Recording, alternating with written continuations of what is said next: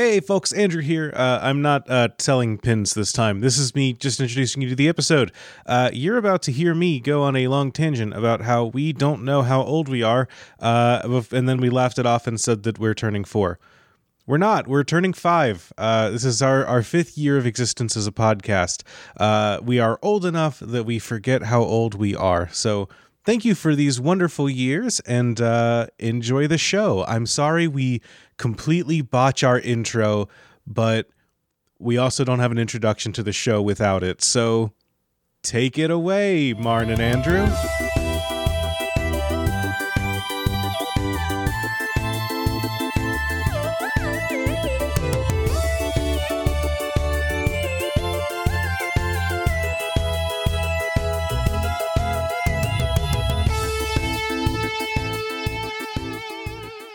Hi, everyone. I'm Andrew. I'm Marn.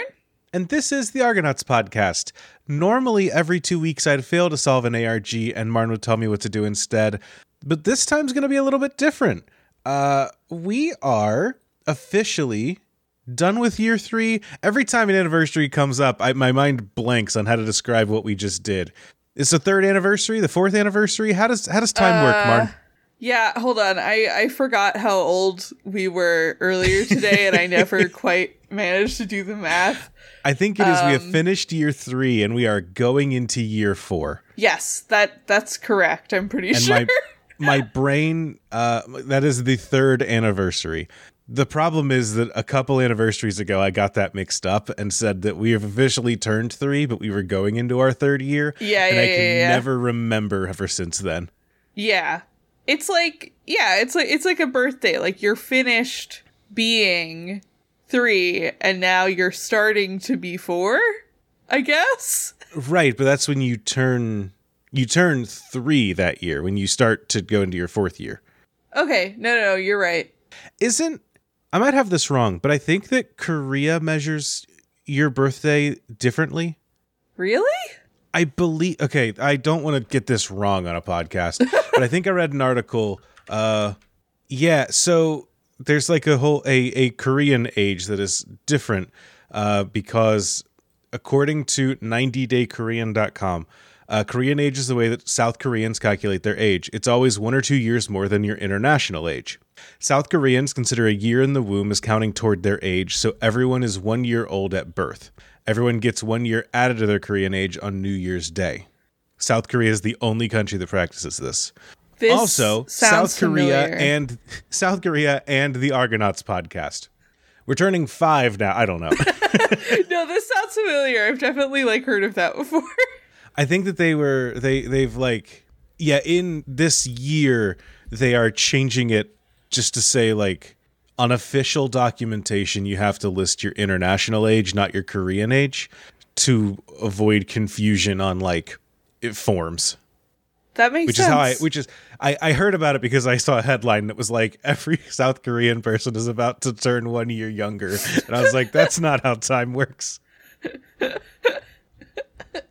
All of this is a long way to say, we're officially another year older. It was back at Valentine's Day of a year is when our first episode dropped. And now we're back to it again. Thank you all for listening so long. It really means a lot. Yeah. Every year, I think I said this last year, every year I'm like, this is good. This is it. This is the year that we run out of args. Somehow it hasn't happened yet. Honestly, if we keep going at the rate that we get this year, we never will run out of args. We were crunching the numbers earlier. This year was a weird one because we did a lot of multi-part episodes. Yeah.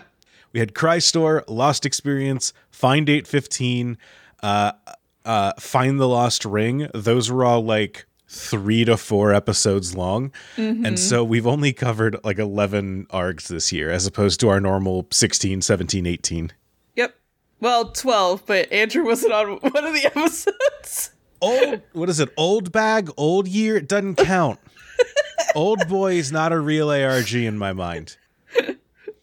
I mean, the other good thing about this podcast is that as we do more episodes and more multi-parters, more current ARGs finish, and then we can cover them. We're doing, we're here doing coverage of ARGs, and we look off screen and we just see like all of the ARG creators. Alex Bale is standing just off camera doing the stretch motion that they do for like public television. So we're just here like, I think that's gonna do it for this episode. Find the climax next week. Yeah, exactly. Me every week checking Alex Bale's YouTube channel and sweating. Now we got a lot of cool stuff to look forward to in this upcoming year. But for now, we want to take a little bit of time to reflect on the past. So, Marn, I've got a couple questions for you that came in from a bunch of people on Discord, on Twitter, a couple through email. And then we're going to do the second annual. We called it the Argies last year. I don't know why we didn't call it March Madness. Did we? Possibly because we didn't do it in March last year? You know, there's an answer. That's probably correct. We still should have called it March Madness. Look, it wouldn't be the Argonauts if we didn't take every opportunity to say something completely unpronounceable and say that this is our title for the week. So perfect. Well, before we get to that, I got some questions for you, Martin. You ready? Yeah. So, first question that came in, this one came in through Discord from Paddington that says, are there any ARGs you want a sequel to? I know that we always say, this is my Milwaukee. I'm going to keep it to this year. Are there any that we covered this year that you want to expand out? Ooh. Well, I know that Flavortown, like, has a sequel happening currently. Mm-hmm. I want to say the Lost Experience, if only because I think it would be really funny for them to do a Lost ARG, like, over a decade after that show went off the air. I do love, we've talked a bit in the past about doing, like, fanfic ARGs, and I love the idea of just bringing it back. I was going to go with a similar answer of like, I hope we get another Inscription ARG, but mostly because of the implication of that means we're getting more Inscription or another similar game. Uh-huh. Yeah, same with, did they do anything for Scream? Not that I have seen, because the new one just came out last week. Did you see it yet? I have not. We talked a little bit in the Dead Teen House Party chat about, like, we all pick a day and go see it and then immediately, like, record a live reaction afterwards. And we may do that. I'm not sure yet. Okay. I also might go see it this weekend because I thought about seeing it last weekend and then ran out of time, and also the time change fucked me up. But I might go see it this weekend. Nice. Yeah. Yeah, I do like, I didn't think about it, but I do love the idea of doing like another Lost ARG and just being like, hey, there's more stuff about the island. And you just get to watch people activate from like their old AV club days. And I was thinking recently about like the show Lost truly hasn't, like, not that it hasn't aged well in the way that a lot of shows are like, this hasn't aged well, it's like super homophobic and everything. It just hasn't aged well in that, like, the show's not super great. But I've never seen anything that was as fun as being a Lost fan while it was on the air. And I wonder if an ARG could capture that same spirit. I absolutely agree. I was just saying to Alyssa like a couple days ago, like, the problem with rewatching Lost is that you have to rewatch Lost. Yes, 100%. The problem with rewatching Lost is that all of the characters that you love are there, but also Jack is there.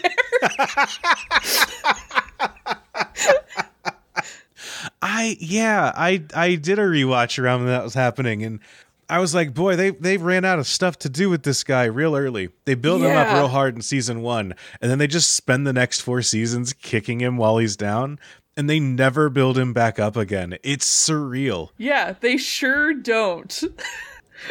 To the point that there's like the Flash Sideways that's supposed to be like, here's how we break, like how we talk about like what this character would be off the island and, you know, blah, blah, blah. But they invent a fake son for him. Because they've got nothing else to do with the character. Because they're just like, well, he doesn't really want anything. He's just kind of around. Yeah. Yeah, don't watch Lost. Just Google season 3 Lost finale on YouTube, and then you're good. Yeah. But yeah, bring back a Lost ARG. I'll go back with more Oceanic 815, especially now that like they used the old ARGs as a sin eater to like say like, look, you want your lore? Here's your lore. It's on the internet through a Flash game.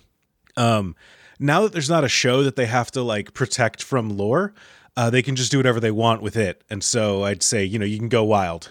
Yeah, I think it would be honestly very interesting for them to just like kind of get some creatives on it and be like, okay, like what unexplored aspect of the lore here do you want to just like take into your own hands?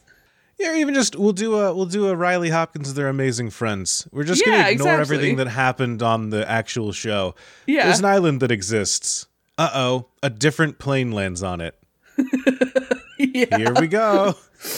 Let's never say the word Jacob and we're set. God. Yeah, exactly. On a similar note, Morgan at M Time Warp, who was on our wonderful Arg Chili episode, writes in and says, if you could change the ending to any Arg you talked about in the past year, what would you change? Do you have any that were great but didn't stick the landing for you? Oh God, in the past year? Because while you're thinking about it, I'll say the Scream ARG, because I liked a lot about the Scream ARG. I don't know. I think TikTok can be an interesting vector for doing an ARG. I have yet to see one that really feels like it's executed well, and I think it needs to be done like, you got to do it like Lonely Girl, where you're like, we're going to build a TikTok account over time and just have an account that also has some weirdness. But then it ends with the Scream kids getting stabbed by Ghostface off camera. And I would want to see a more climactic, better ending. Because than the usual ARG trap of, well, these characters aren't in the movie, so they got to get got. Yeah, I agree with you. I also think I would change the ending of I Am Sophie just because it like whiffs the ending so hard. Yeah. It just kind of like stopped and the creator was like, well, I've said all I need to say. No more of that.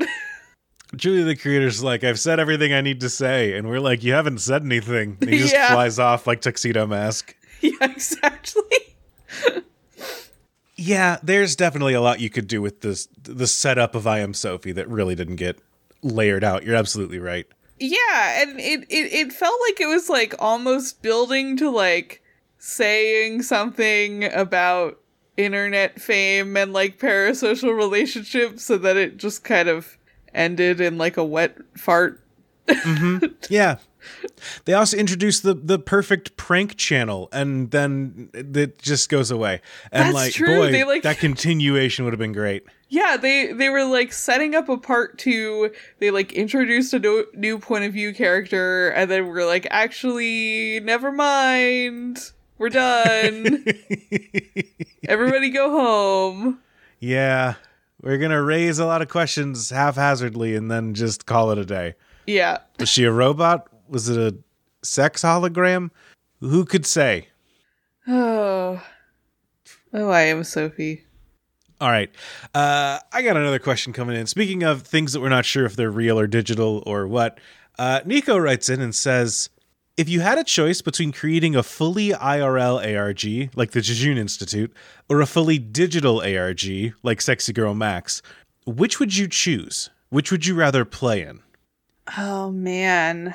If I could pull it off, I would love to do some kind of IRL puzzle space, or I don't know what you would exactly call it, like a step beyond an escape room.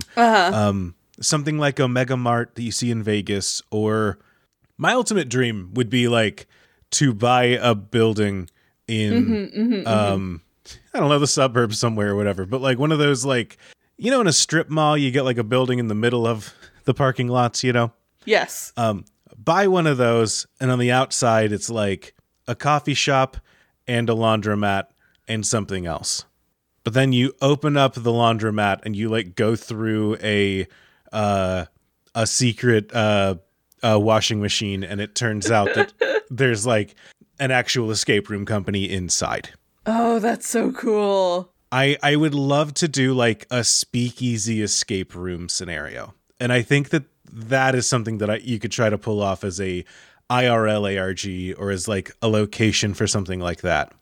To do that, I would have to own real estate. Yeah. And that's not a level of it's not a level of funding that the podcast quite brings in yet. So also, I'd have to run a laundromat. So TikTok makes it look easy, but I don't know.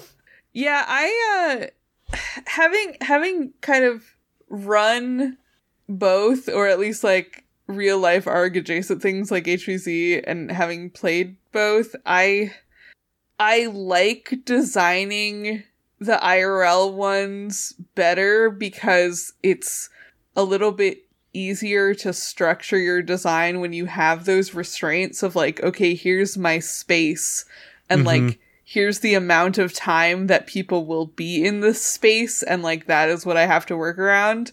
On the other hand, it is so much easier for things to go horribly wrong when you're all there occupying a space. Like, no one is getting injured playing Sexy Girl Max 2019.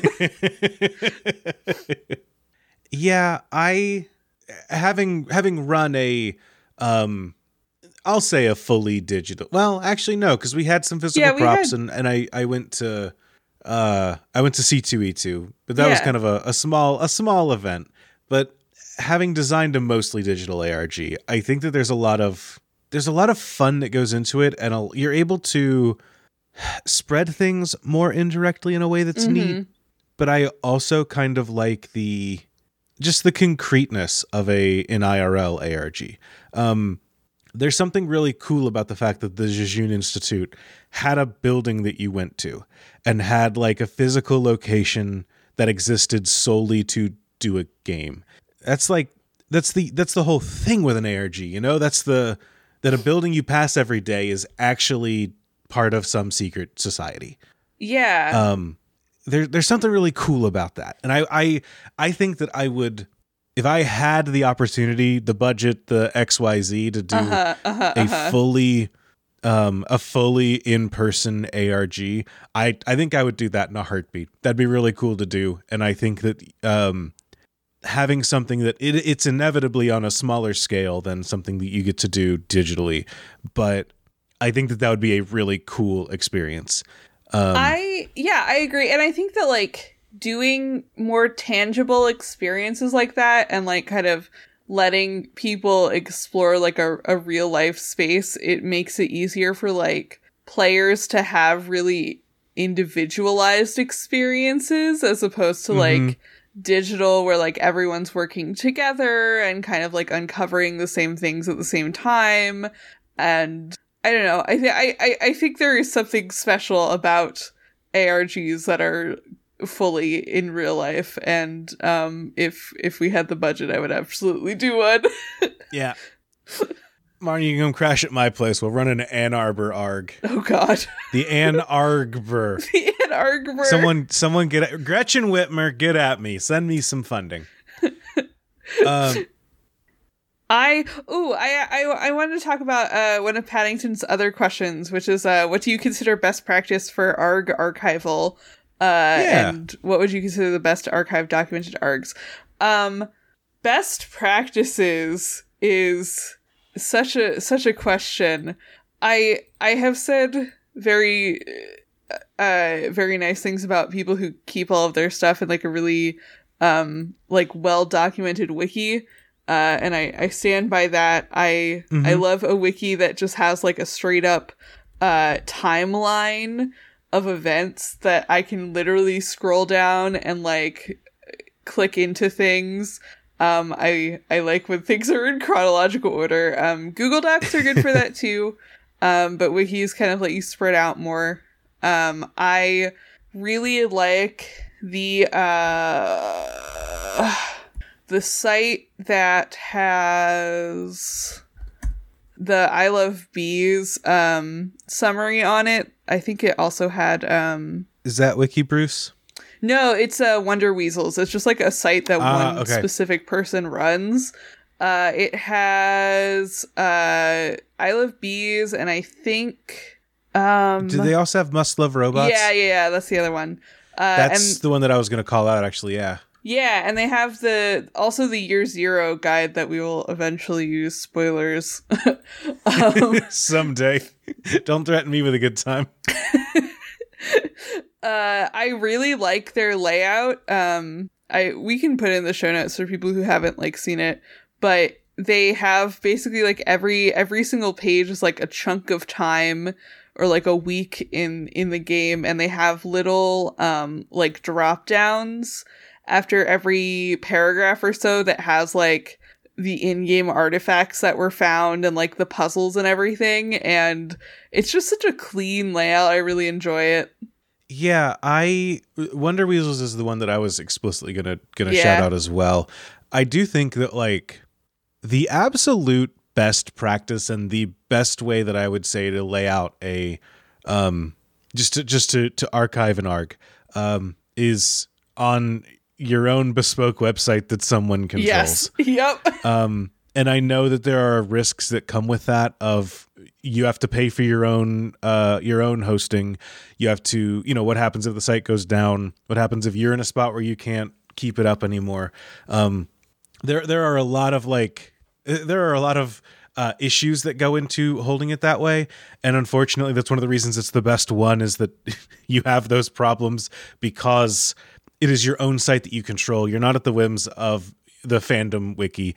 You're not at, anyone else's whims. You're not hosted through Google, who like to just pull the plug on things at a random notice, Yeah. I really think that your own bespoke website's probably the best way to do it. Failing that, I guess something like Game Detectives is an independent wiki, more or less. It's not a big, unless I'm vastly wrong, misunderstanding. It's like an independent wiki, so they are using that wiki technology, but off of the like corporate wiki infrastructure. To me, those are the best ways to do it. It does make it a little harder to search sometimes, I would say, but I think that you're going to have more control over your own data that way, and be able to host it in the formats that are going to be best suited for your game. Games are also different. It's hard to just say that there's one dedicated way that you should do it, but in the meta sense, that's how. If every game that we covered had its own website, I'd be a much happier person than I am. Yes, I agree. Yeah. I also I also think that people should host things on their own sites, because like a lot of the popular wiki like based services are bad. Like they're just bad. Yeah, I don't want to look at a fandom page for too long. Yeah, exactly. And like there are guides out there for if your wiki is hosted on fandom for like migrating over to a different website. And if you are listening to this and if you host a wiki on a fandom site, I urge you to look up those guides and reconsider. Yeah, if that is something that is feasible, that's what I would always recommend. Yeah. But honestly, that's just kind of how I feel about the website as a whole. If you can have your own website, you should do it. And I know that I'm saying that very hypocritically as a person that doesn't have his own website. But I probably should, because if I set one of those up, I can launch my own. That's where I can launch the Anargber. So, now I'm thinking about things. Things are cooking, Marn. Hell yeah. I do also want to give a shout out to Serious Play, which is Serious Play UWM on Twitter, which is a academic group that does like Twitch streams where they critically discuss ARGs and like actually pull stuff up on the stream. It's very cool. Cool. Do you have more to say on this topic, or can I use that as a springboard to another question? Oh, absolutely, springboard it. All right, Broing. Speaking of other creators in the space, Paddington on Twitter this time, not Discord, so a different Paddington, I'm going to say. Paddington 2. No, that's the same Paddington. No, I know it is. In the first mailbag, you talked about the lack of queer creators in the space. Has that changed? To be clear, I think we're talking about like the commentary space more than actual like ARG creators as a whole. Do you think the show has influenced that, or your awareness of it, and or given more queer people a space to gather? And have you noticed any differences in queer-led ARGs versus others? I wouldn't toot our own horns too loudly on that one, but I'm also going to leave this to you, Marn, because I'll be the first one to admit I don't really keep up with the ARG commentary space outside of you telling me about an ARG every 2 weeks. Yeah, that's fair. It's definitely increased my awareness of it. I think just like in kind of like networking in other ARG spaces and like actually being able to dig into those spaces and meet people and like kind of being afforded the opportunity to discover those spaces as like someone who now very regularly looks for ARG commentary. I also don't want to toot our own horn too much, but like I do think that like we have encouraged some queer creators to like have a space together to talk about ARGs and also to make their own ARGs. Mm-hmm. Yeah, I've seen stuff pop up in our Discord and people trying to start ARGs in there. Yeah. I would say that's definitely all my fault. Yeah. I'll give myself credit there. Do you have any like specific people you would shout out in the commentary creative space? Yes. Specifically I was going to shout out the Vehemence server, which is like a big server of people doing like ARG coverage and keeping up with different ARGs. I kind of like vaguely knew about them like the first couple of years that we were doing stuff, but like the past like 6-ish months I've actually been in their server and kind of like lurking there and occasionally talking to people. And it's very cool. They have just like a announcements channel that is specifically for like ARG coverage and like people covering ARGs, and that is how I found out about Serious Play and Ren, who like runs Serious Play and is like actually writing like academic papers on ARGs and like ARG documentation that I believe we may or may not be cited in, actually. Come again? I think we may or may not be cited in an academic paper about ARGs.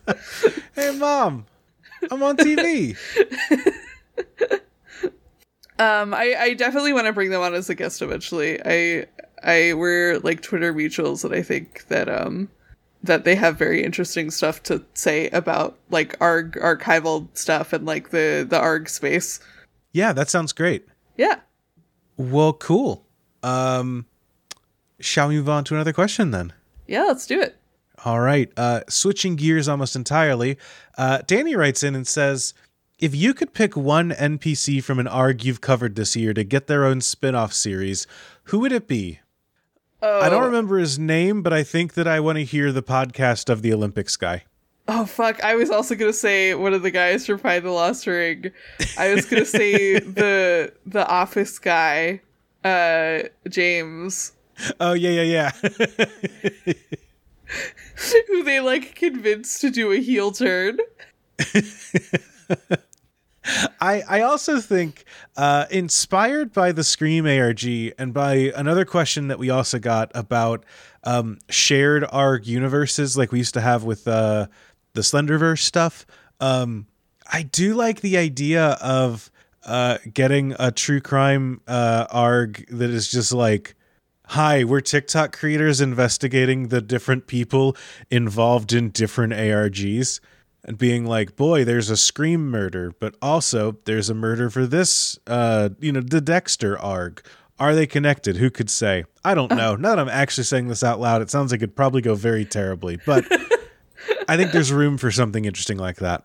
Yeah, I agree. I'm trying to think of other characters, like memorable characters from arcs that we covered this year. Unfortunately, I have a really bad memory for names. Yeah, I'm terrible with names. Crystore, we had a bunch of very fun. I were want they bees? The weird the weird people that unionized. I think that they could have some kind of spin-off or something.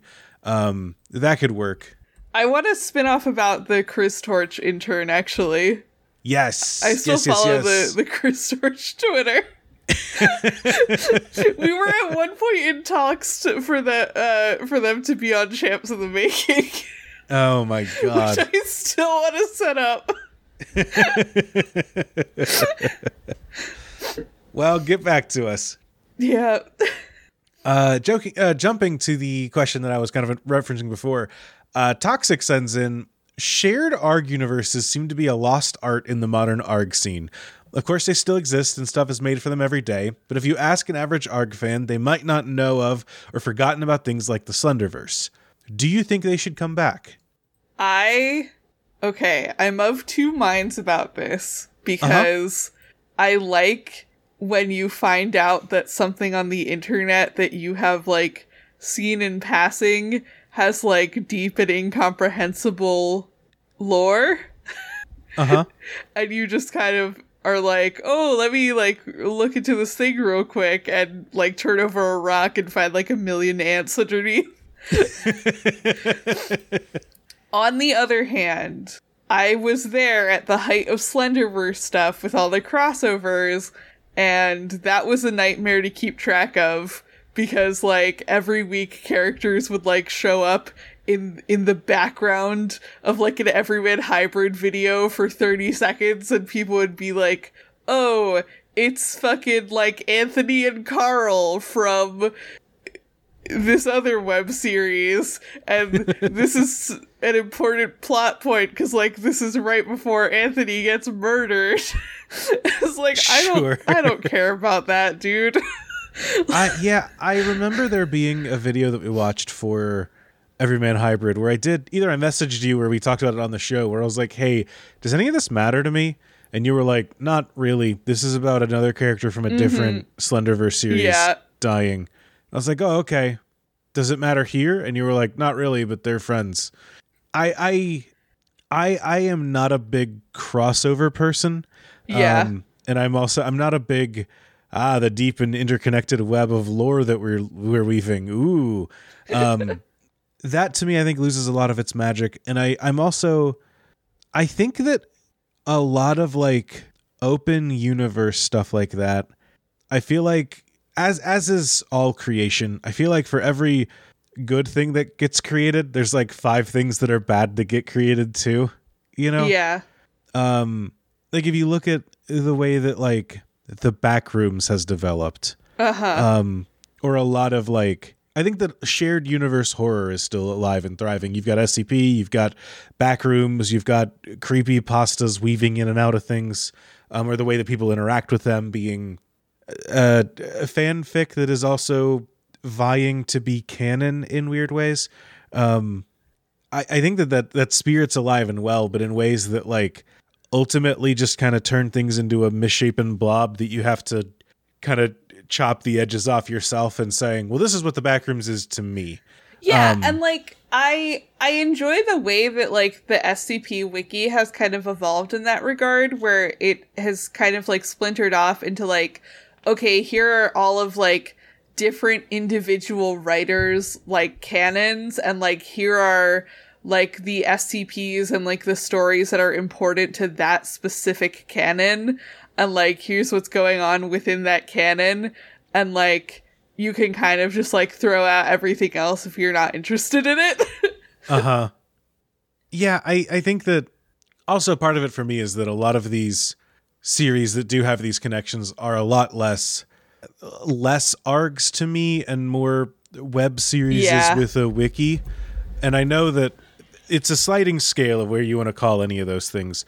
For me, I haven't seen, not to be like a no true Scotsman about this, but, like, I haven't seen an ARG really embrace that kind of collective collective shared universe in a way that you can with something like a YouTube channel back in the day, where I'm uploading my videos, but you know what, you're uploading your videos, but I also have a camera and I can do some special effects stuff, and I'm going to start doing it too. The only example I can think of, which we are going to do an episode on soon, I'm manifesting this out into the world because I literally need to make a group chat like tonight so that we can schedule this, is Skytech, which I played, and that was fucking nuts. Because Skytech was very much like the game runners would encourage the people playing the game to like make up lore for the universe and like make up NPCs. There was one point during the game where I like lied to a character and was like, oh, I know a guy who can get this done, and the GMs, who are like friends of mine, basically turned to me and were like, prove it. Make up the guy. Oh, perfect. And like I think though that comes from like tabletop oriented people running ARGs. Mm-hmm. I would agree with that, yeah. Yeah, like I think that is sort of the tabletop designer instinct to be like, oh, you want to like say that there's an NPC that exists in this world? Great, like make up the NPC. Like that's your guy now. Making up a guy is what we do. So yeah, exactly. Hop to it. Like, oh, do you want to make up this like piece of lore because it's like important to who you are in the world of this ARG? Great, like don't ask us, like just do it. Yeah, I think that kind of collaboration is interesting. I haven't seen it a lot in ARGs that I've played or that we've really covered too deep, but I think that's interesting. I agree that's interesting, and it is like definitely something that I would be interested to see more of like as a kind of like shared universe creation type thing that isn't like, oh, this guy cameoed in the background of another video for like 5 seconds. What does it mean? Yeah, would you say there's been a shift in, I think the problem is I don't play in many modern ARGs, so I can't really speak to how the thing has shifted. So for me, I'm just like, yeah, ARGs nowadays seem like they're more based off of movies from 2008. It just means that we just covered Hellboy, you know? Have you seen a shift in the way that ARGs kind of get created, or how? Because I think that there is a good chunk of time where all the biggest, most well-known ones are, you know, here's our Slenderverse, here's our, you know, YouTube channel-based ARGs, and we still get those and web series-based ones. Would you say that there's been like a shift in the way that that's happened over the years, that's where you see more of stuff, and now it's kind of shifting back away from YouTube as YouTube becomes kind of less of a platform for that kind of video? Does this make sense as a question? I'm kind of rambling. I kind of think you're right. Like YouTube is still pretty big in the space, but like I think that there has definitely been a shift back towards like websites and like other like kind of like static pages on the web for people to explore. But I also think that there's been a shift towards like Discord and TikTok as well. Mm-hmm. And just like putting ARGs in kind of like smaller, like more niche areas. It is interesting. That's also tough because it makes it harder to find too, I would assume. If one of the things that's neat about older school ARGs, and with what we were talking about with archival before, if you've got your stuff listed on your own website, if I search for it, I can find it. That's not necessarily as true with a Google Drive or a Discord server, you know? Yeah, I agree. And like I think that like the kind of like ARG culture, quote unquote, on YouTube has shifted more towards like making short films and like analog hard stuff that is just like short episodes of scary stuff.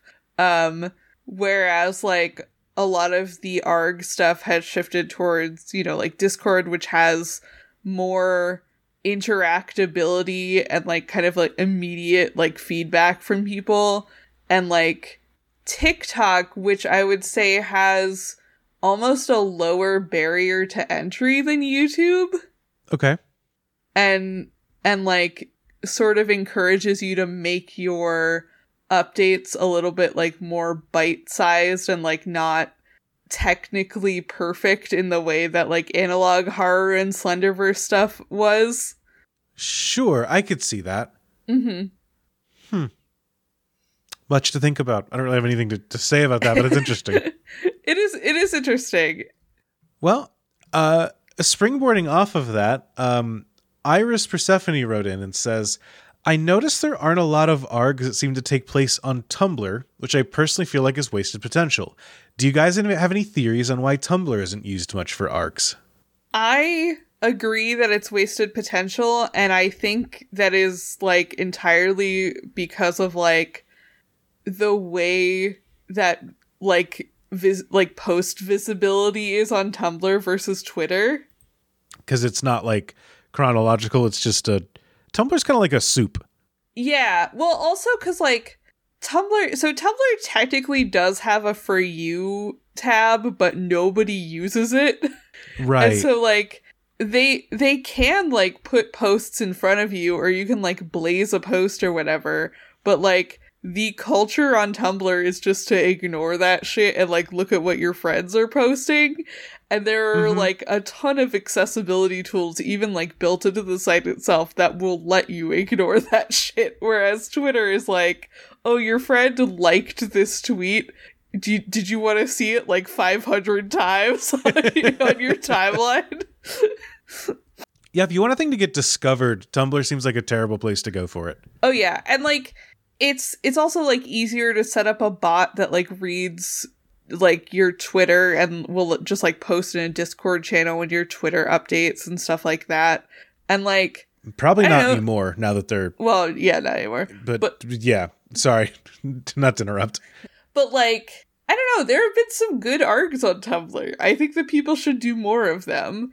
There's like interesting and cool stuff that you can do with a Tumblr page. You can password lock them. You can hide secret pages like on the blog. You can have like private posts and shit. You can backdate posts on Tumblr, which I have done for ARG shit before. Like there's a way to like get into the post options and backdate it to like whatever date you want. You can like schedule regular posts. It is interesting actually that like there haven't been more Tumblr ARGs because like it has so much more like weird functionality than Twitter, I think. Yeah, that I hadn't given thought to all the different tools that Tumblr has, but yeah, that makes a lot of sense. Maybe I'll run another Tumblr ARG. Well, good news. I got a bonus question for you. If you had to make an ARG for Tumblr, what would it be? Unhinged answers are welcome. I did one actually. It was for a class assignment in high school, where it was like our final for my creative writing class, and our teacher was like leaving at the end of the year just to like go teach somewhere else, and our final was basically him just going like, I don't fucking care, just like tell a story somehow. And I wrote a ARG on Tumblr that was about a bunch of like teens with superpowers who were like clones or genetic experiments or something, like trying to escape the lab that they were locked in. Okay. And a bunch of my friends played it, and I just like wrote a paper on it like, haha, yeah, I ran this horror ARG and people got upset when, like, bad things happened to the teens in my horror ARG. But it was really fun. It only ran for, like, I don't know, probably, like, a couple weeks because it was just, like, a class assignment. And I'm not going to tell anybody what the URL is, but it's probably still out there. I don't think I ever, like, deleted the blog or anything. Well, hell yeah. Next ARG is find Marg's old ARG. God. I also did another one for a roleplay group that I was in that I never finished, but I think the blog for that still exists as well. But a lot of that was like they. Oh, you know what? I did a third Tumblr arg, but I don't think I think I did delete the blog for that one. I did a lot of like arg shit on Tumblr. I went through a real phase. The thing is that there have been a lot of Tumblr args. Martin's just hogging them all, so no one's allowed to do them anymore. The thing is that like my favorite format for a Tumblr arg, which I've done a couple times now, is like you just open the ask box and you have people sending in commands as though they were like doing a computer terminal. Oh, cool. You're just doing a Homestuck. Yeah. So I did one that was just like, again, like a story about like an underground research facility or some shit, and like people could send in commands and get like pull up profiles on like the doctors that work there, and like it was implied to be like an abandoned facility, and like as they were pulling up the profiles and like incident reports and stuff, they would like slowly kind of piecing together the story about like why it was abandoned and like what had happened to all the people who worked there. And I think it's cool for stuff like that, because you have, again, like the ask box where people can like directly send in stuff. That's cool. That's a neat way to run things. Yeah. Well, hell yeah. Yeah, more people should do Tumblr args. My thing is, I just don't feel like I'm a culture fit on Tumblr. I think that's fair. I never got I can't never quite get the vibe of Tumblr in a way that I feel like I can on Twitter. Twitter I get, it's the muck. I like the muck. Tumblr's like, look at us, we're the muck. And I'm like, y'all aren't the muck. You're muddy and gross, but you're not the muck. There's a difference. I don't know. There's something about it. Yeah, no, I agree. but I like Tumblr because it's weird and unknowable. Uh-huh. My problem is I like to know things. I don't like being unknowable is the thing.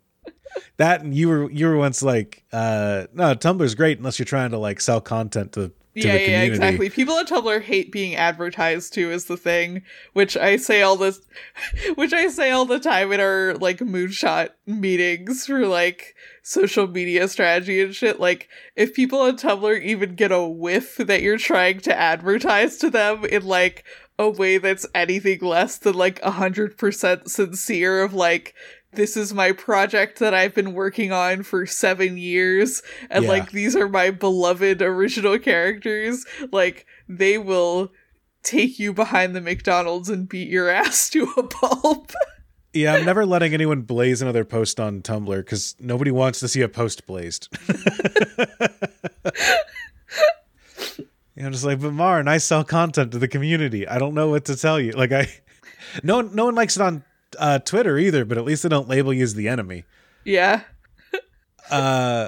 Speaking of more args, Piper writes in and says, will you ever run out of args to cover? Probably not. There's a lot of them. Yeah, there's a lot of them. Again, every year I'm like, this is the year that we ran out, and we don't somehow. So we'll see what happens going into year 4. And we still have some bangers we haven't looked at yet. So year 0, look forward to year 4. Yeah.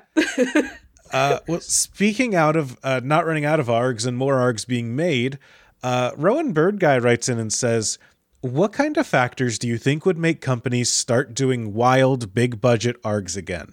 Do you think that moment is past, never to return? Oh, God. Go ahead. I feel like it's past. I also think it's past. I think that a wild, super big budget ARG, we're not going to see again. Mm-hmm.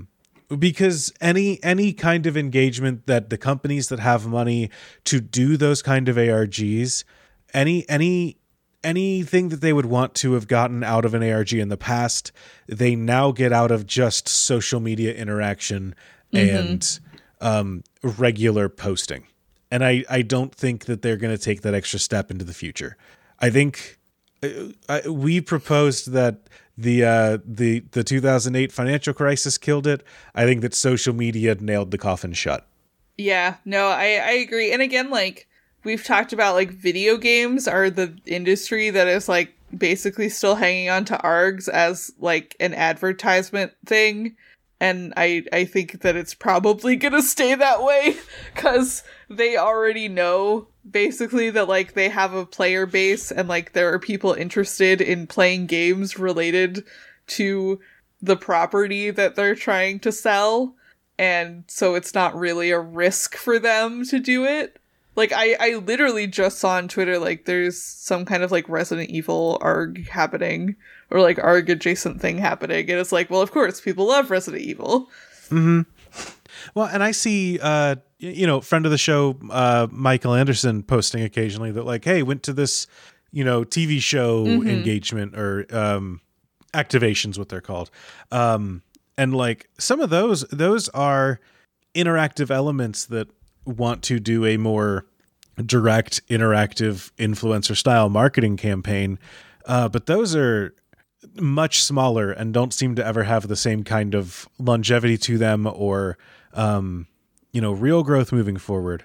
I don't think that the budget is not going to be there into the future. I don't think we'll ever see, knock on wood, feel free to prove me wrong, Honda, and send me one, but I don't think we'll ever see an ARG give out a car again, Yeah, and, like, I think that the only, like, TV shows and shit that are, like, going to dedicate themselves to doing ARG stuff, like, consistently, and not just, like, for, like, some kind of, like, Comic-Con promotion, are, like, shows that are already built around ARG shit, like Mr. Robot and Westworld. Yeah. And it's like, they really have to justify it, it feels like. Mm-hmm. The only other thing that we get some, like, swings that smaller companies do. I could see Dropout doing an ARG and not really caring about the profit margin on it. But I do think that, like, they know that it's a problem to do it, or a mistake to do it. Like, they should, though. I would love that. Hey, Dropout, if you're looking for someone to run an ARG for a limited budget, you have our email. It's in our Twitter bio. Hello, Mr. Sam Reich. Or your evil twin. I know that you know what an ARG is, because I saw a screen cap of you talking about them in the Dropout Discord server, which I refused to join. Michael Anderson, you talked about it. I saw you tweeting, hook us up. I like, there are some companies that I could see doing, but all of the ARGs that I could see them doing are, you're knocking a 0 or 2 off the end of the budget that you would see on a couple of those old ad campaigns back in the day. Mm-hmm. And I'll hold to the fact that the only reason that those companies did those ARGs in the first place was because they wanted to win an award, not because they wanted to advertise. Because there's no return on investment for the advertisement. Nowadays, that's just not what anyone's looking for. And I don't see that returning in such an online culture. You get those kind of engagements through TikTok, through tweets, through, posts on Instagram. I don't see the need to jump to the next level for pennies. Yeah. No, I agree. It's a shame, but I think that's the math. I think 2008 killed it. I think social media nailed the coffin shut. And it's sad. Yeah, it really is. I wish that companies would take more of a chance on weird advertising. Yeah, nowadays I think that they take that budget and they just say, we got OK Go to do a music video featuring our car. Yeah, or it's like weird advertising that's just like, oh, we made like a flavor of Pepsi that tastes like Mountain Dew. Like, I think that's just called Mountain Dew, Mark. But, like, you know what I mean, though. It's just we took this thing and we made it weird. Spend your money on it. Yeah, the advertising metagame has shifted to a company nonchalantly doing something weird because they know that their press releases to media outlets will get media outlets to say, huh? Yeah. And so that becomes the backbone of their marketing scheme for the next 6 weeks. Yeah. And it's like, you could also make them do that if you ran an elaborate ARG. Yeah, if you set up a labyrinth in Barcelona and made people go run through it, you would also get people to go, huh, you know who's going to run the next ARG? Oh, God. It's going to be like Mr. Beast. Oh, man. I don't like that you're probably correct. We're going to get that. I think that we're going to get someone that is involved in the money meta of YouTube who puts together some big storyline content, except it'll be through like the Mr. Beast channel instead of it won't be horror. It'll be he literally did do I buried treasure on an island, but like, was that him or was that a different one? They blend together, but like, I think we're going to get something like that. The next big budget project like this that is going to be a higher production value than anything we've seen so far is going to be someone like Mr. Beast putting together a fancy mystery island that you can go solve because they worked with a person that does escape rooms to make something big and unique. Yeah. Well, Matt Pat already did an ARG, but... Well, there we go. You know, he's like the fucking puzzle guy. He doesn't count. He doesn't count. Yeah, it doesn't count if like Nightmind does an ARG. That doesn't count. I'm talking, we got to get Jimmy Beast to say, I let loose 1,000 orphans on an island to get my secret treasure. Oh. This week's sponsors, Raytheon. Have you watched that Eddie Burback video on Mr. Beast Burger that just came out? I'm aware this is like a wild digression, but I watched it last night and I've been thinking about it ever since. About ghost kitchens? Yeah. Yeah, I watched that, and I watched a thing a little while ago about just like the Mr. Beastification of YouTube and how there's a bunch of like Mr. Beast copycats that are fucking weird. Yeah. What a time. What a time to be alive, Andrew. On that depressing note, Marn. Yeah. Dead drops always go wrong. How would you solve dead drops? Nico writes this one in. Didn't we talk about this like fairly recently? I feel like probably. I don't remember any podcast I've ever recorded. Yeah, same. I just feel like there was a episode that we did recently where they were like, oh, they solved how to do a dead drop, and now I don't remember what it is. Listeners, go back through our archives and figure out how we said that we would fix dead drops before. My answer today is put an Apple AirTag on it and then make the players download Find My iPhone. Oh. Actually, I think that you could do some kind of neat like GPS event where finding the thing is the solution to the puzzle. So that, because in so many cases you get like a puzzle has a dual layer of solve the thing to figure out where the thing is and then find it. And I think that if you get rid of that gap in the middle, which is hard because find a thing is a hard like puzzle to give someone. But if you cut out the middleman, you have a much higher chance of success, I think, because you are not trying to make them solve two puzzles at once of like get to a place, find a thing. You are just saying, go find the key in such and such place. Yeah. I think you're right that like in order to sort of make it foolproof, it would have to be something like geocaching where you like put down the exact coordinates. I actually had an idea for an ARG a little while ago. That I think it was pre-pandemic even. That was literally just like the dead drops or geocaches, like bury a box in the woods and make people go to the woods for it. Cause like nobody's gonna like take that. And you just like note down the coordinates and you give someone the coordinates. Yeah, I think you can also be like very explicit and being like, we're playing hot and cold. Yeah. Someone's going to be standing by with a walkie-talkie and they're going to message down to your walkie-talkie and say warmer, warmer, colder, warmer, warmer. I think, I don't know, dead drops. I will say, Marn, we've been a little too hard on dead drops. They're not as bad as we've memeified them out to be. I don't think they are as dead as we give them credit for, but I do think that like those are some solutions that can be made for them to help playerify them. Yeah, I kind of agree. I think that, like, we have been harsh on them, but it's just because, like, it is very easy for, like, when you take a online thing, like, totally offline and, like, try to do an entirely in-person event, like, it's very easy for that to break bad. And, like, that is kind of a very easy thing to poke fun at.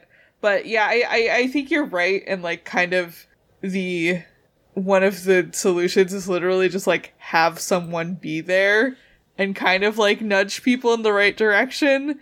Because, like, when we did HVZ and we did, like, scavenger hunt stuff, that was literally what we would do, is, like, just have a moderator follow the players around. And like, if they were getting too far away from, like, where they were supposed to be, like, figure out, like, an in-character way to just, like, nudge them back to where they needed to be. Yeah, I think that makes a lot of sense. All right, and then Marn, I got a question for you. The most important question of the episode. Yes. This one comes in from our good friend, We Are Alexandra. What's been your favorite arc from the past year? Well, we have made a bracket. Marn, are you ready for some Marg madness? Oh, I'm so ready. We will post our bracket in probably in our Discord somewhere if people want to fill it out themselves or follow along. How did you do the seeding for this episode, Marn? I don't remember how I did it last time, but I literally just matched up args that have a similar premise to each other, or I like, or kind of like share something in common. Perfect. Because I thought that it would be interesting for those to be the first head-to-heads. Well, awesome. In that case, what do you say we get right to it? Yeah, let's do it. All right, your first matchup, you've put Hellboy 2 versus Scream 2022. Uh-huh. I assume ARGs that were sequels to old franchises? Yeah, and just like they're the only two film ARGs that we did this year. Oh yeah, you're right, aren't you? Yep. Huh. I'm worried that it's a little bit of recency bias on my end, because I definitely remember Hellboy 2 more than I remember Scream 2, 2022. But I remember really liking Scream 2022. Maybe it's just that I liked the movie. Yeah, I think maybe you just like the movie. Go ahead. I feel like Hellboy 2 had, like, more interesting stuff to say about, like, the universe that the movie takes place in. Like, I did really like a lot of the lore in that ARG, and Scream 2022 was just kind of like, hey, these teenagers who don't appear on screen in the movie are gonna get killed. Isn't that what you want, though? Yeah. No, I do think, yeah, Hellboy 2, there's a lot more, there's cool YouTube videos. Guillermo del Toro's there. We get online groups, we get activist groups. There's a lot more action going on in that one than Scream. Scream 2022 is just kind of, hey, do you all remember the old Scream movies? We'll tell you the backstory. Hey, do you remember Scream? You know Ghostface? He's here. Yeah, I think Hellboy 2. I think the missing device, the lost device. What's the name of it? The secret device. Yeah, the secret device. The secret device. I think the secret device has to move on here. Yeah. All right. And then you've got your sci-fi stories with weird loops involved. Entropy versus Cyrano story. Yes.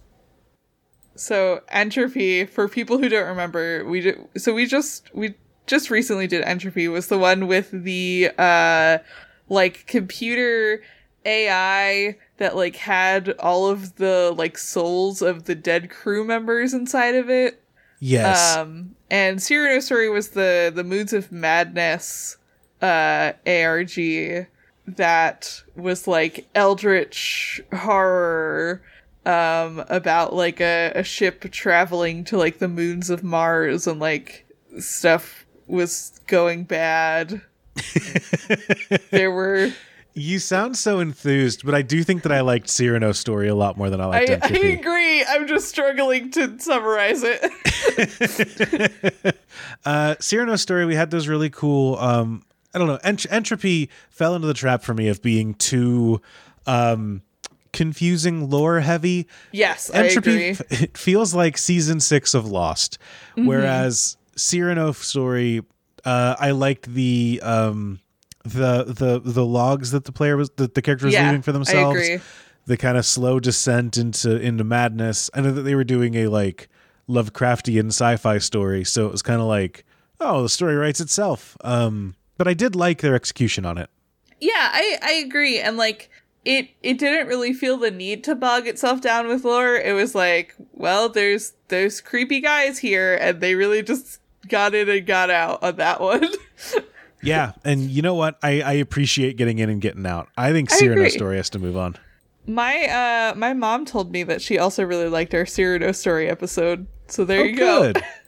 Well, hell yeah. Hey, Mom. Also, Cyrano's story had a creepy demon that had a really creepy voice. I remember that. I liked that. Yeah. Cyrano's story had great voice acting. Mm-hmm. Yeah. Next up, you've got here the number 5 seed Crystor versus the number 12 Flavortown Saga. I think I'm gonna let the Crystor Discord down one last time. I think I liked Flavortown more. This is actually really hard because I liked both of these a lot. And I think they share a similar sense of whimsy, which is why I paired them together. And I think I also agree that it's Flavortown Saga though. I think that they share a similar style of whimsy, but it's a style of whimsy that I liked more in Flavortown than I did with Crystor. I think that Flavortown felt a little more grounded and felt a little bit, it sounds weird to say about the evil Guy Fieri ARG, but like I just think that it was a little bit more, it had more I could bite into. Crystor was very loose with it in a way that is kind of airy and fun, but also just doesn't give me anything to bite into.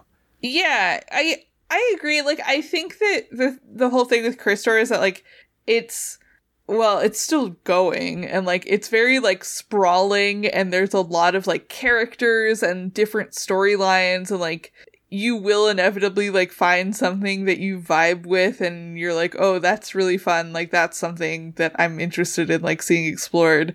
But, like, Flavortown is ultimately a very tight story that really only has a couple characters and, like, knows what it wants to say about those characters, weirdly enough. No, I completely agree. I feel like Crystor and the whole Crystor ethos kind of, and like that whole, I hate saying like that whole community boils down to something, because I don't want to speak of like a whole community of people, but the vibes of Crystor and other, is it Jeff Hall? Is that his name?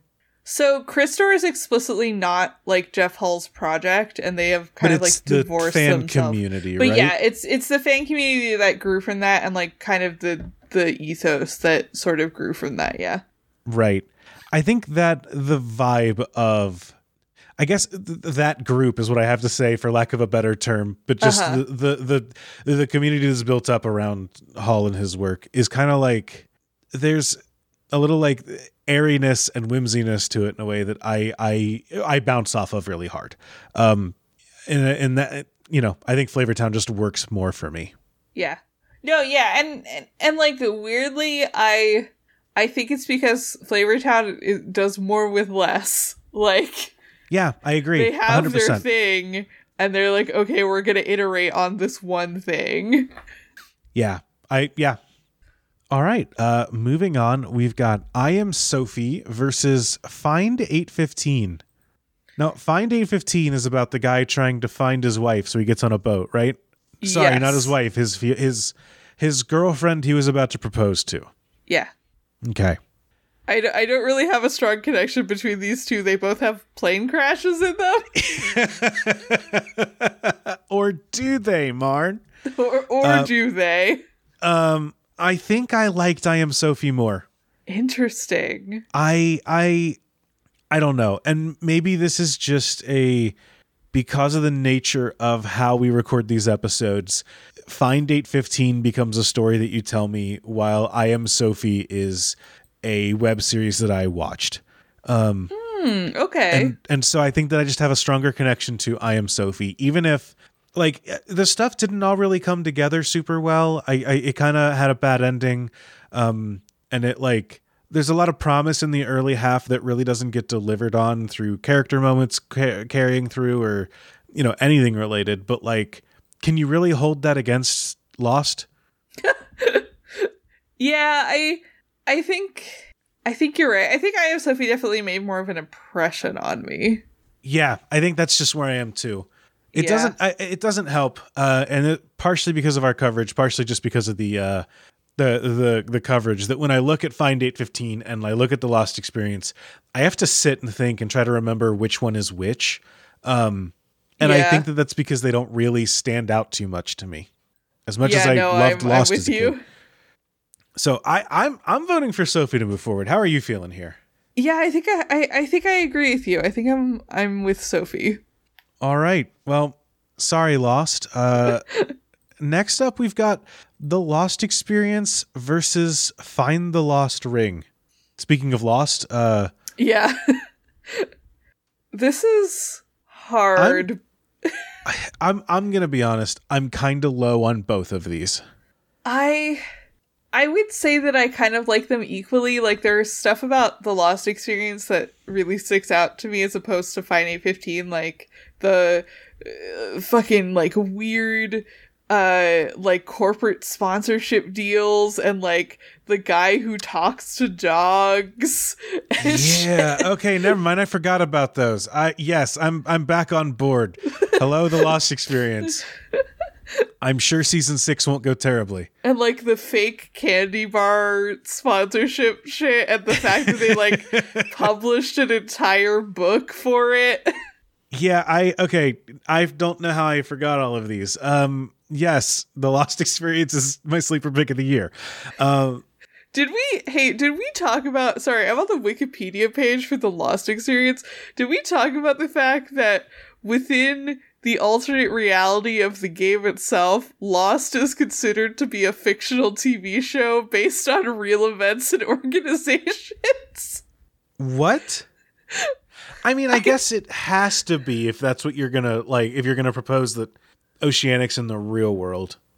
I talked about this a little bit on the latest of the podcast minds. I hate but what does this mean for the canon? I hate those kind of arguments, but I agree. I guess that makes that's what it has to be if that's what you're going to propose. Like if you're going to publish a book that says there's an actual organization called the Hanzo Organization, like that's where you have to go from there, right?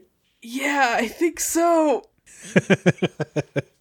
I just don't remember if that came up while we were covering the ARG.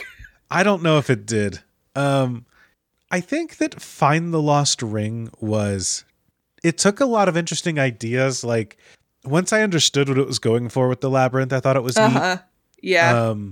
I liked some of what it had going on, but I think that overall, I just wasn't super into it. I liked the prizes that they gave out to players, but the story itself just was not super compelling to me, and wasn't really one that I was like super into. So I think I came into this saying I didn't care much for The Lost Experience or Find the Lost Ring. You reminded me that I did actually care for The Lost Experience, and so that's where I'm voting. How are you feeling? Yeah, I think I'm with you. Find the Lost Ring definitely like grew on me. It was kind of one of those long ones that like as we got really into the muck of it, I was like, oh okay, I'm vibing with this now. But I definitely liked The Lost Experience more. I feel like it just has more stuff that like stands out to me. Yeah, that makes sense. Well then yeah, let's move that one on. Hell yeah. All right, last but not least, we've got Old Root versus Casey's Mod. Mm-hmm. Marn, I've got a confession to make. I was not on the Old Root episode, and I did not listen to it. I completely understand. It's a Minecraft ARG, and that's pretty much it. I kind of heard the phrase Minecraft arc and my brain turned off, so.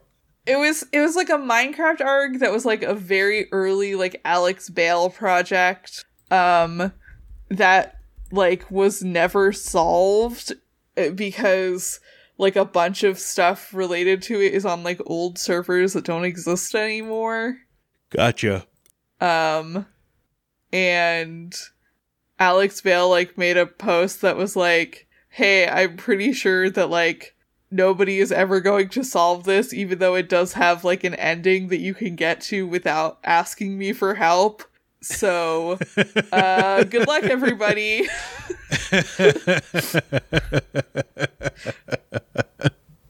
He's going to turn into a lost media YouTuber about his own ARG project. Yeah. All right. And then what did you think of Casey's mod? It was fine. That was like that was the Discord one. Yes. That was made to promote the mod getting added on. Yes. And like wasn't it fan made even though it also tied into the trailer or something? I think it was made by like the Discord mods with like the permission of Daniel Mullins, if I'm remembering correctly.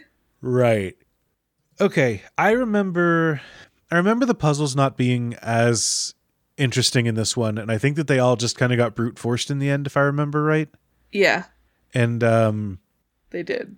I remember hearing this ARG and thinking, well, this one wasn't quite as fun as the Inscription one. So I'm willing to give it up to you. What do you think should win here?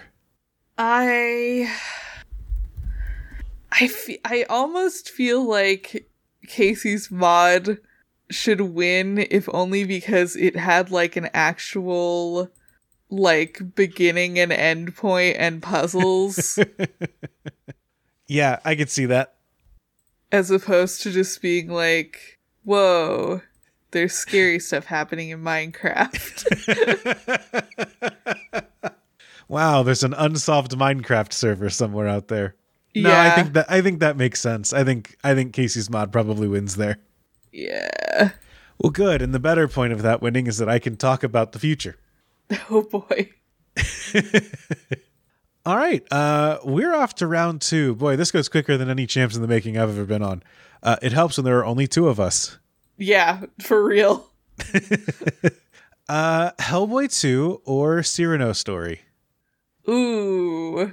This is when we get into the tricky question of Hellboy 2 has a lot more going on than Cyrano story. Yeah. It is also an ARG made by a major film distributor. Yeah. To promote a movie, whereas the other one is an indie ARG made to promote an indie video game. Well, it was Allison Smith, which isn't like totally indie. Oh yeah, but it's not Hellboy yes, 2. Okay, it's yes, not it's AAA. Not Hellboy 2. You're right. And but you're yet... right. You're right. It is Allison Smith. I shouldn't be like, this is one dev in their garage putting together. You're right about that. Oh man, and yet I do feel more strongly about Hellboy 2, I think. I think I do too. I just worry that it's because of recency bias and because I watched Guillermo del Toro in the Oscars the other night. It might be recency bias. I also just like enjoy the genre of Hellboy stuff more than I like sci-fi horror. No, I'm right there with you, and it's end of the day, it's very fun watching those Marines trek through the woods and capture cats. It's way more fun to listen to that than it is to get into there's a demon on the Mars. So yeah, I think Hellboy 2 picks this one up. Nice. Well, hell yeah. Flavortown versus I Am Sophie. Ooh. I like a lot of what I Am Sophie has going on. I think Flavortown wins, though. I agree. I think Flavortown wins by having a specificity in what it is going for, and then it sticks to its guns and commits. Whereas Yes. I Am Sophie never quite does. Yeah, I agree. I think that Flavortown is definitely more committed to like following through on its weirdness and like knowing what it wants to say and actually getting there and like wrapping it up in a way that feels good. Yeah, And like I agree. I know that they did start doing a sequel, but you know, still. Yeah, it's still wrapped up the first time though. It's not we're doing a sequel because we never finished the first time. Yeah.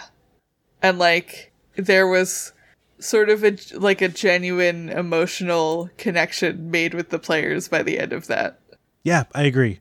I think I Am Sophie is like 2 really good YouTube videos and an ARG supporting them. But I don't think it ever quite raises anywhere. And it just completely falls on its face by the end and loses any momentum or meaning or idea by the end. Yeah, I agree. All right. And then the third one here, we don't really have to talk about this too much. Lost Experience just crushes Casey's mod. Yeah, right? Lost Experience. Yeah, Casey's mod kind of went on by just a matter of someone had to win, but Lost Experience, Yeah. there's a lot more to it. So the way this is structured, because we had 12 ARGs, I think Lost Experience gets a bye into the finals. Which makes sense to me. Which Lost Experience, Flavortown, or Hell? Well, I feel like if I ask which one do you feel should get a bye to the finals, it just kind of gives away which one we won overall. You know what? I'm good at giving Lost Experience a bye just by how the bracket's set up. That feels fine. Yeah. Or actually, you know what? Which of these was the highest seed going in? Technically Hellboy 2. Okay, well, let's give Lost Experience the bye. Okay. I like Hellboy versus Flavortown.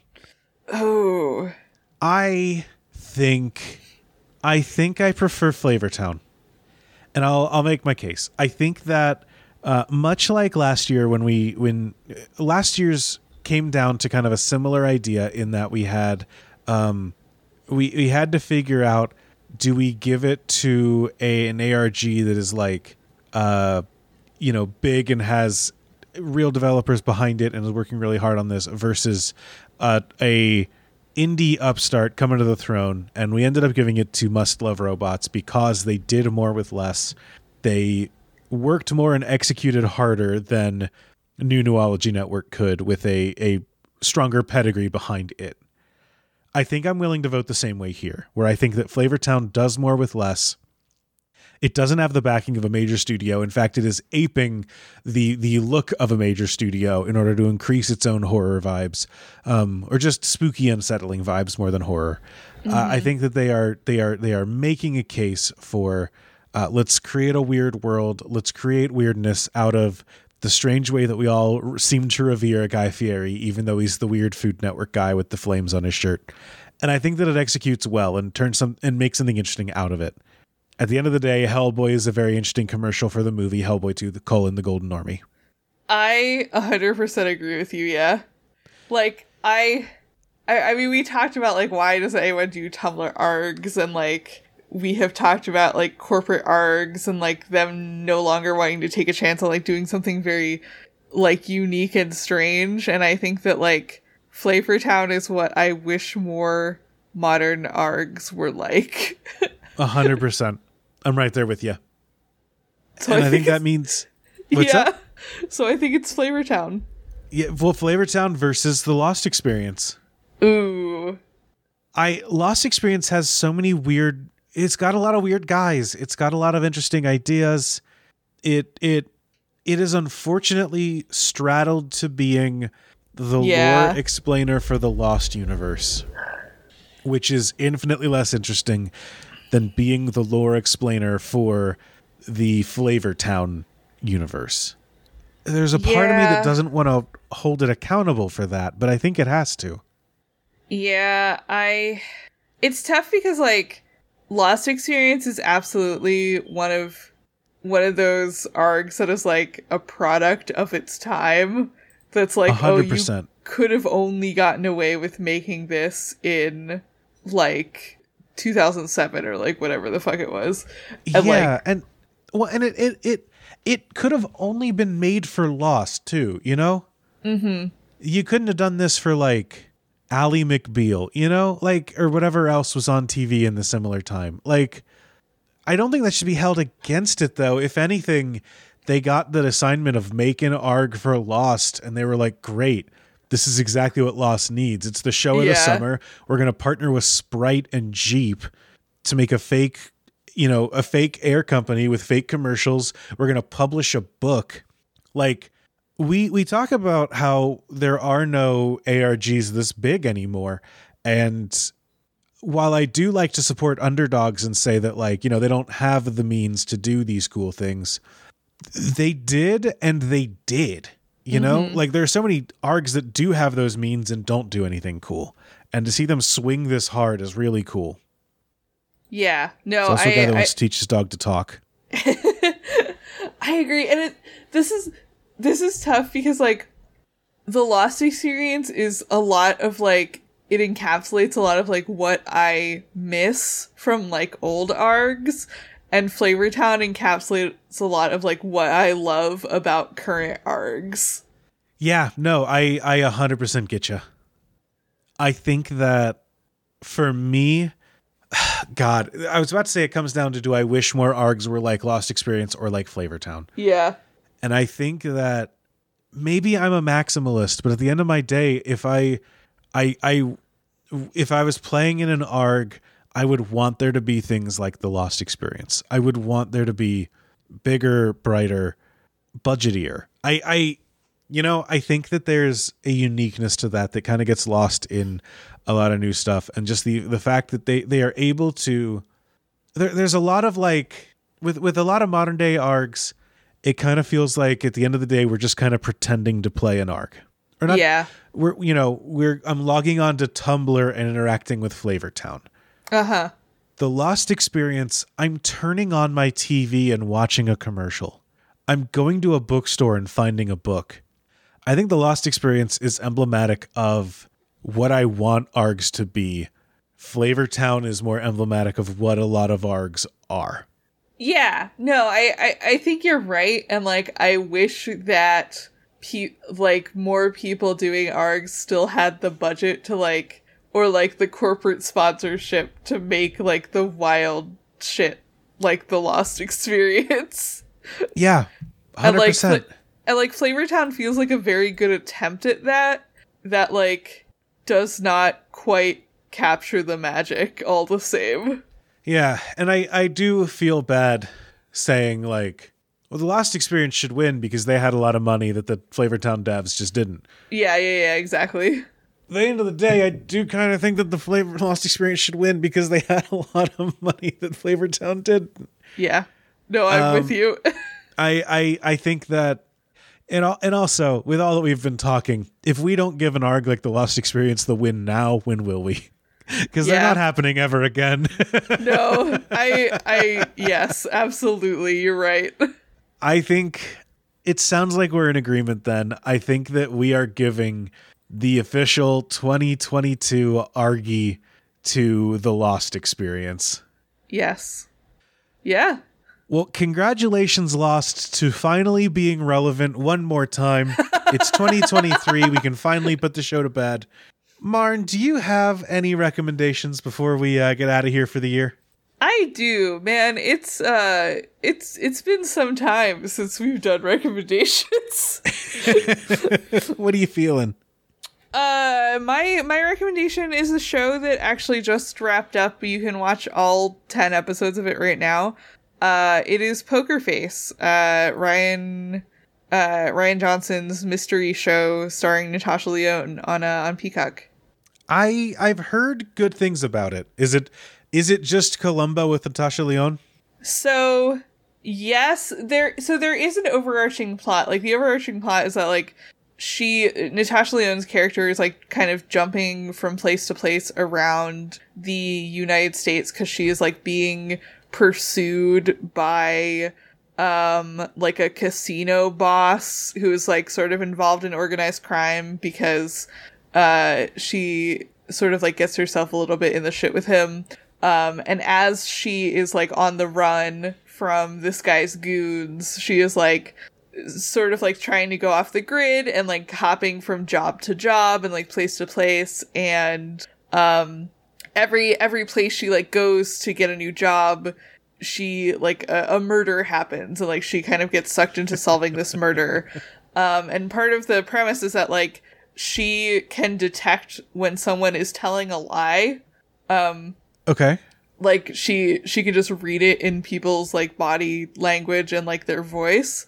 And it's really interesting to kind of like see how Rian Johnson writes around that superpower that his main character has, and like creates situations where she doesn't actually have all the information.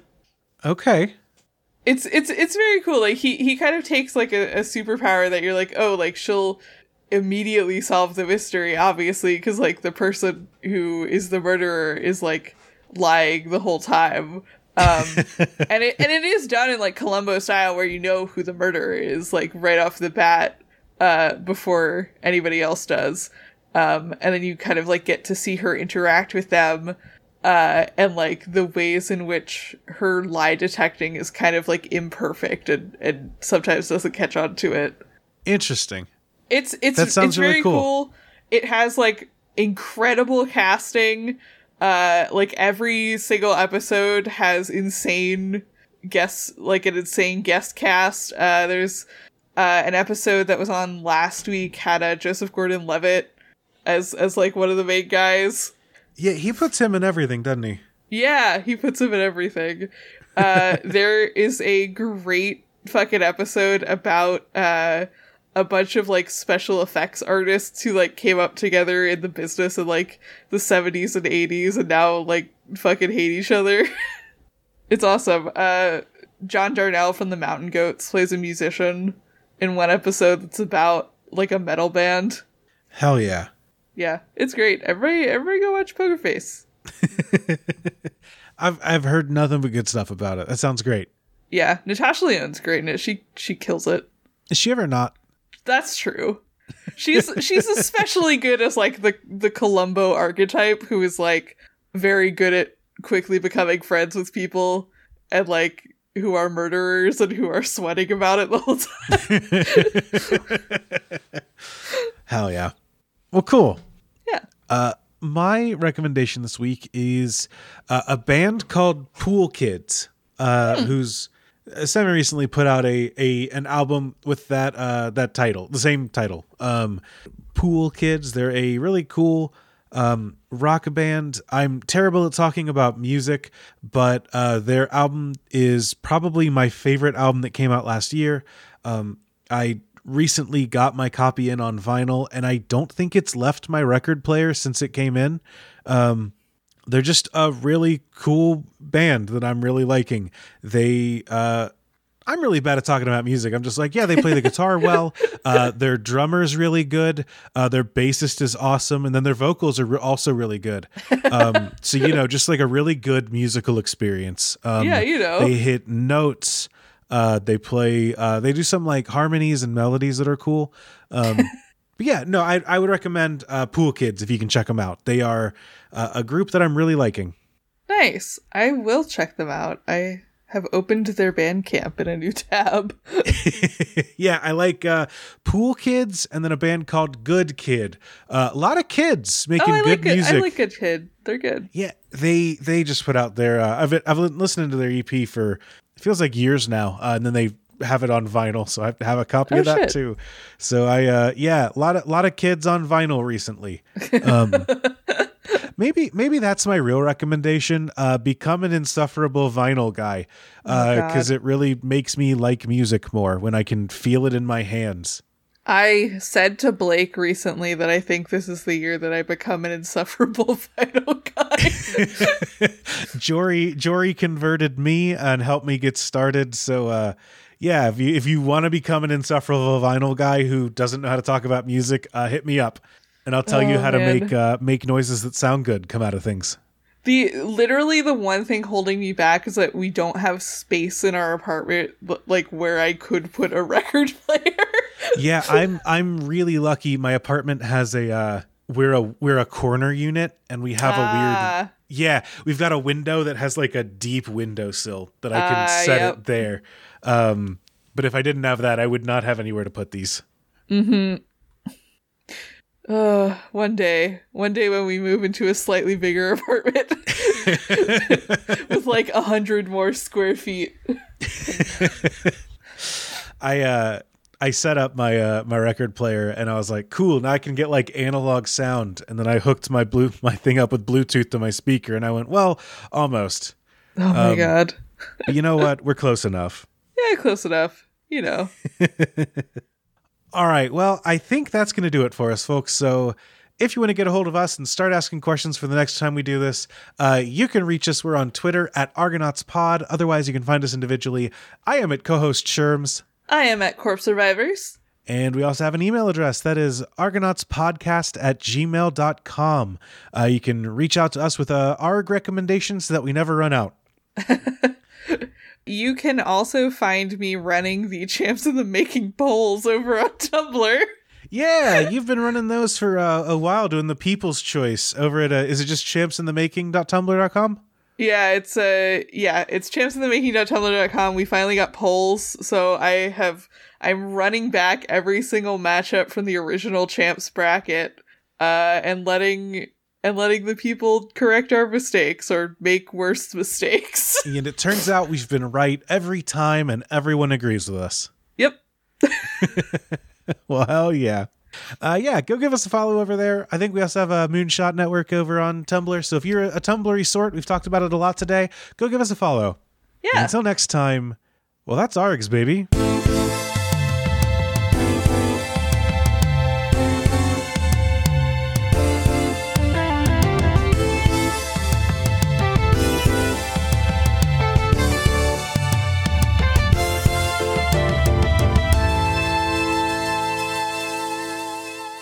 Hey gang, Andrew here. Listen, I don't have a full ad for this show because it's kind of a joke, but I did start a podcast where I'm recapping MILF Manor, the newest, hottest reality show on the Learning Channel. It's a reality show where a bunch of MILFs arrive on an island and they're supposed to date a bunch of other people, but it turns out the guys there are their kids. So naturally, I made a podcast about it with my mom. Come check us out. It's called Mild Mannered, and you can find it on the Moonshot Podcast Network.